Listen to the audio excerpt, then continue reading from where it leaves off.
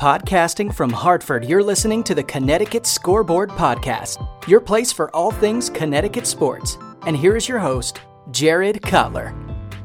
All right, next up for our UConn Huskies is a battle against Shaka Smart and Marquette. Andrei joined us last year to give us some details into Marquette, and he's back from paint touches. Thank you so much for joining me again.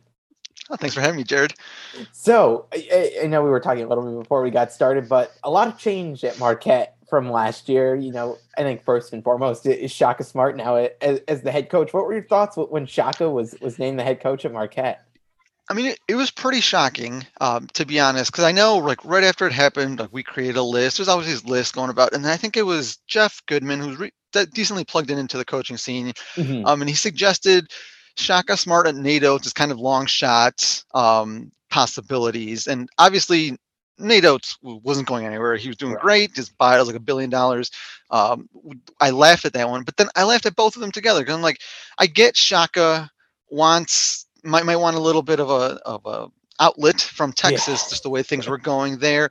But he's already spurned Marquette once, and for those that might not be aware, right after Buzz Williams left, there was a report that with some of the local media that Shaka Smart was going to become the next coach at Marquette, and that was in 2014, and then it turns out that it was not true. So it's this whole thing. There was kind of that like thorn in the back of the head that's like, I mean, it's not going to happen. So when it does come to pass, obviously you hear the rumbling, then it gets closer, and then I had some confirmation a few hours before that it was going to happen. So I was like, wow, like this is really cool, because the thing you have to understand about Marquette is that it has been a really fertile ground for launching coaches to go somewhere else in the recent history. So obviously Tom Crean did great, used Dwayne Wade, built Three Amigos, and then kind of bounced for Indiana. And then Buzz Williams a little bit different in that it wasn't like a clear leap to go to Virginia Tech, but it's the same sort of like did well, succeeded, and then left.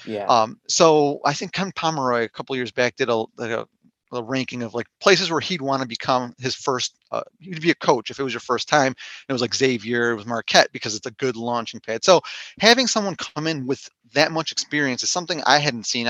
It was before my time.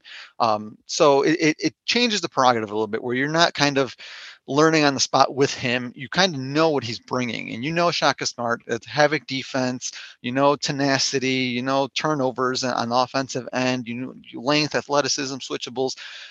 So long story short, I thought it was a 10 out of 10 in terms of possibility, and really, really excited from what we've seen and kind of what's to come.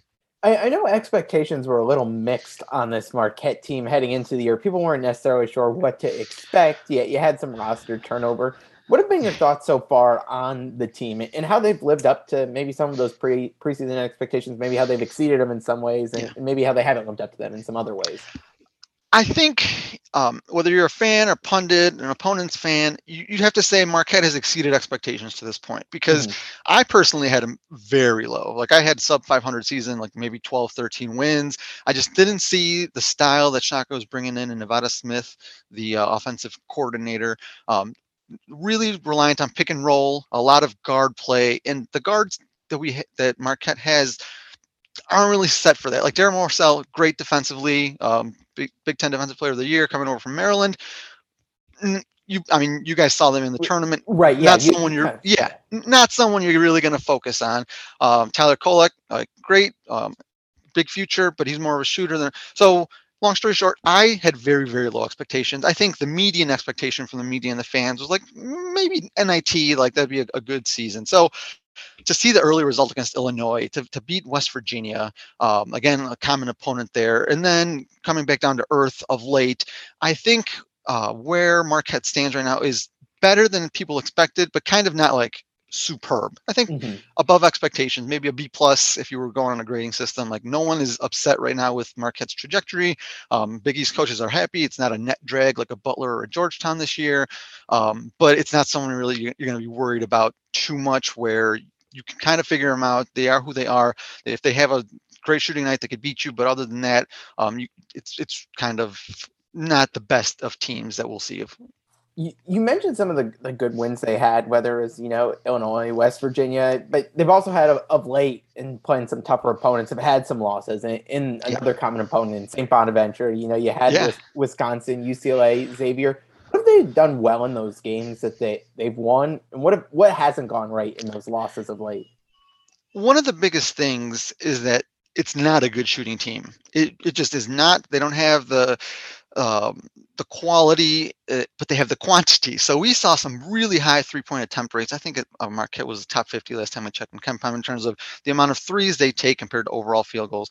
So against UCLA, they just could not hit water. Like if they fell out of a boat, I think it was 0 for 8 on unguarded threes in the first half and en route to a 23-point deficit.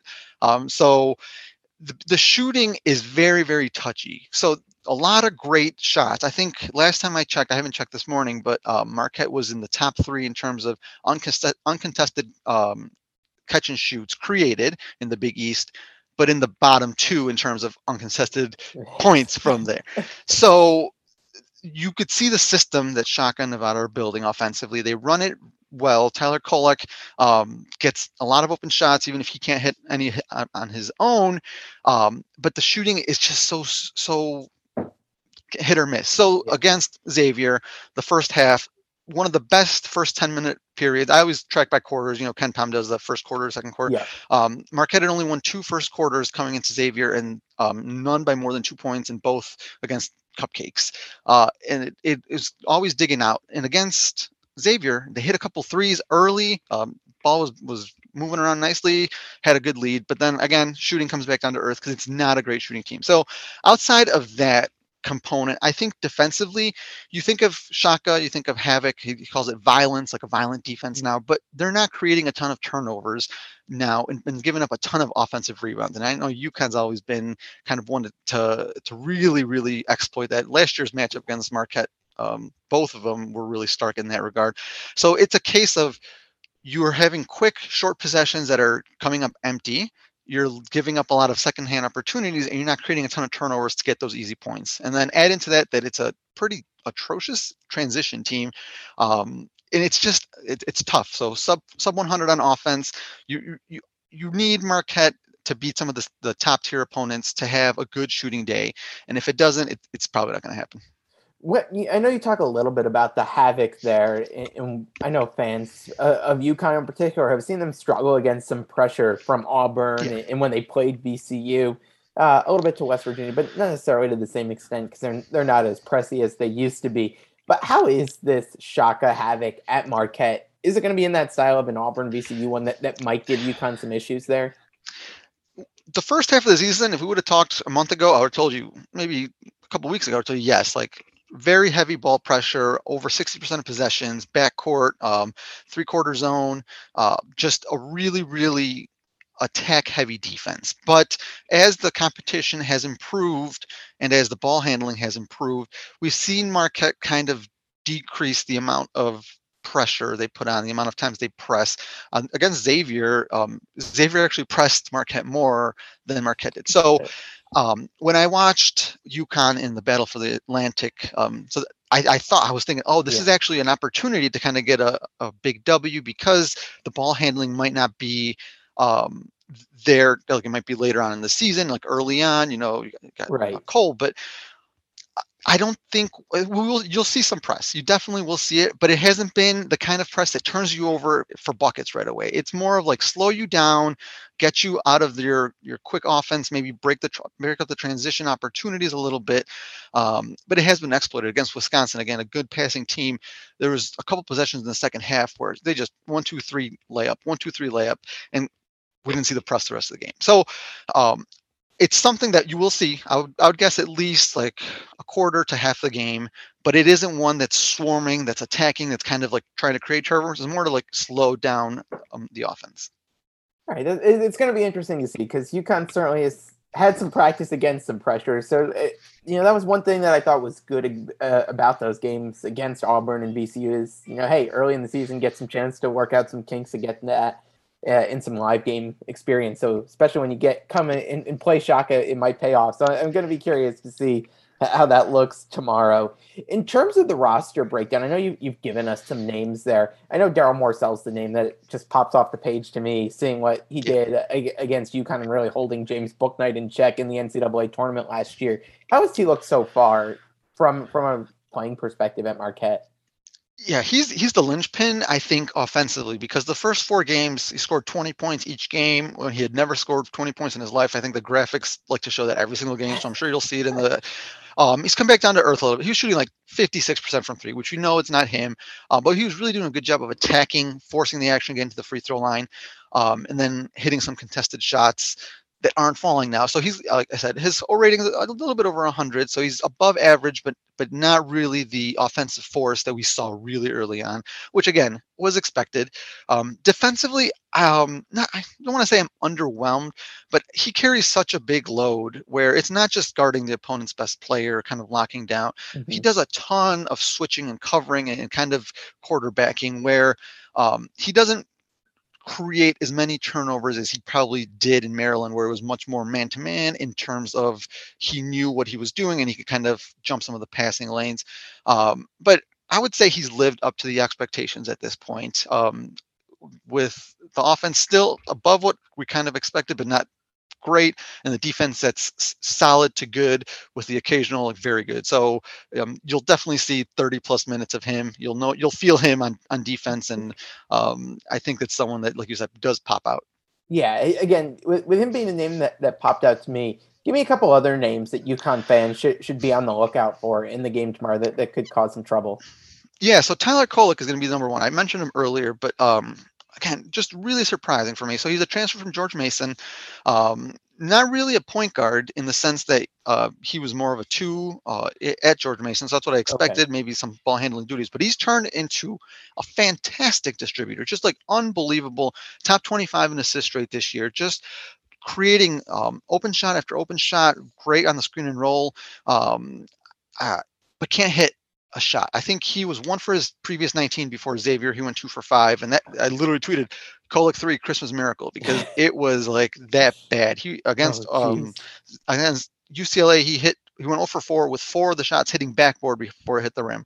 So there was a little bit of a mental lapse there because he has the ability. He's not a lights out shooter, but he's a good shooter, good enough. UConn fans are used to seeing that with some of their shooters of late too. So it'll be interesting. This will be the game that everyone probably hits everything. So I mean, we can only hope on our end, but that's someone who you'll feel against Xavier. He got into foul trouble, and that's when Xavier got back into the game. Cut a 9-point lead and took a 2-point lead into halftime when he was sitting on the bench with 2 and 3 fouls, and then picked up a 4th one early. So it's a very, very different team when he's in the game. He does try stuff, and you'll see he'll make some pretty poor turnovers in terms of throwing it into where there's no space. So it's kind of like a feast or famine sort of thing. Turnover rate of 26%, but he is the catalyst for Marquette's offense. And if he's not creating, it just becomes very stagnant. The other player you should probably be aware of is Justin Lewis. You saw him last year. He's basically the focal point this year on both ends. He leads the team in minutes played, gets the most possessions. His issue, I wouldn't say is an issue, but kind of he's also kind of a streaky shooter where he was hitting high 30s early on in the year, a little bit of a struggle up late, and he kind of settles a little bit because he's big. He's a 6'7" guy, muscular. He played the 5 last year, playing more of the 4 this year. So he can take people off the dribble, and that's when he's at his best, really, when he's either backing down and passing out of the post or really trying to attack a mismatch one-on-one. He'll get a lot of attempts, but again, dribbling hasn't been great from him this year. So if he does create, it's kind of a hold your breath sort of thing on Marquette's offense. But those are the main 3. That's the core of Marquette's team. And then you'll be seeing a kind of a rotation between 2 5s and Oso, Iguodaro, and Kirkweth. And they're basically interchangeable. They're not going to do anything but dunk or block shots, and but they've been great. No complaints, and that's where I kind of want to transition because the big question for tomorrow is Adama Sanogo. Yeah, is he back or is he not? And that's someone that I was jokingly tweeting like, take your time, get healthy. You don't have to come back because Marquette has struggled against the post in terms of on defense getting posted up. So obviously that's a big question mark whether Sanogo can come back and be healthy or is he just kind of working his way into the rotation. I think UConn fans are wondering the same thing. We were hoping he'd be back against Providence. Seems like it's still going to be a little bit. Maybe tomorrow. Maybe not. It's I think one of those things that no one knows yet. But I still think it'll be interesting to see down low. Maybe Isaiah Whaley and some of the other players they have in that front court can cause some issues there. It's going to be weird not seeing Theo John there. He's been a staple for a while. So. Oh, I mean, it's crazy seeing so many transfers, and that's another kind of interesting point, that the team that you guys saw last year is gone, completely gone. Justin Lewis is back, Greg Elliott, which we might have seen a little bit of, is back, but literally everyone else is gone. It's not even a hyperbole. So it's you can't really take anything from previous seasons, and every game is all right, let's see what we get today. But it's a fun team. There's definitely a big learning curve, and with I think they have 8 freshmen listed on the roster, but a couple of those are COVID freshmen like Justin Lewis and Osogadara, who played last year. It's just a lot of those early mistakes. You could see where it's going. Just not sure exactly where it'll end up. Yeah.